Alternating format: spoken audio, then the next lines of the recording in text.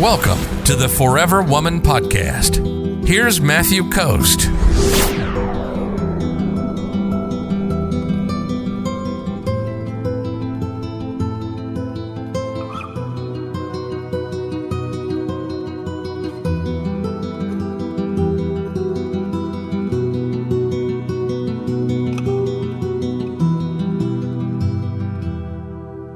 Deborah says, hello, Matthew. I'm from Louisiana. Well, hello, Deborah. I want to know, what do you mean when you say you are a French? So friend with benefits is what I think you're trying to say, Deborah.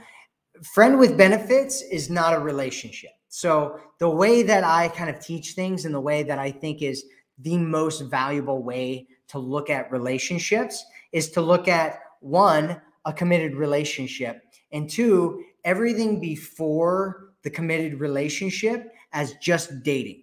And so if you're not in a committed relationship, where a committed relationship means that two people are together and they're committed, they're dedicated to making things work with each other, right? If you're not in that, which a lot of women consider that marriage, a lot of men consider that marriage, it kind of depends on you and your mindset. If you're not in that, everything before that is just dating. You're not in a relationship.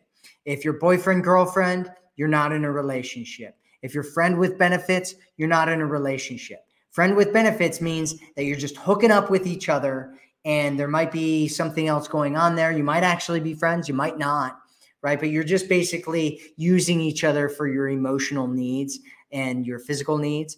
And there's no expectation of anything. You guys could leave each other. You might be dating other people. You might be doing other things. And so it's just hooking up with each other with no promise of anything in the future. And you're not really together and you're banging away at each other like a bunch of rabbits. So that's what it means to be in a friend with benefits. If you're ready to attract a man who loves you, sees you, and cherishes you, visit theforeverwomanformula.com right now.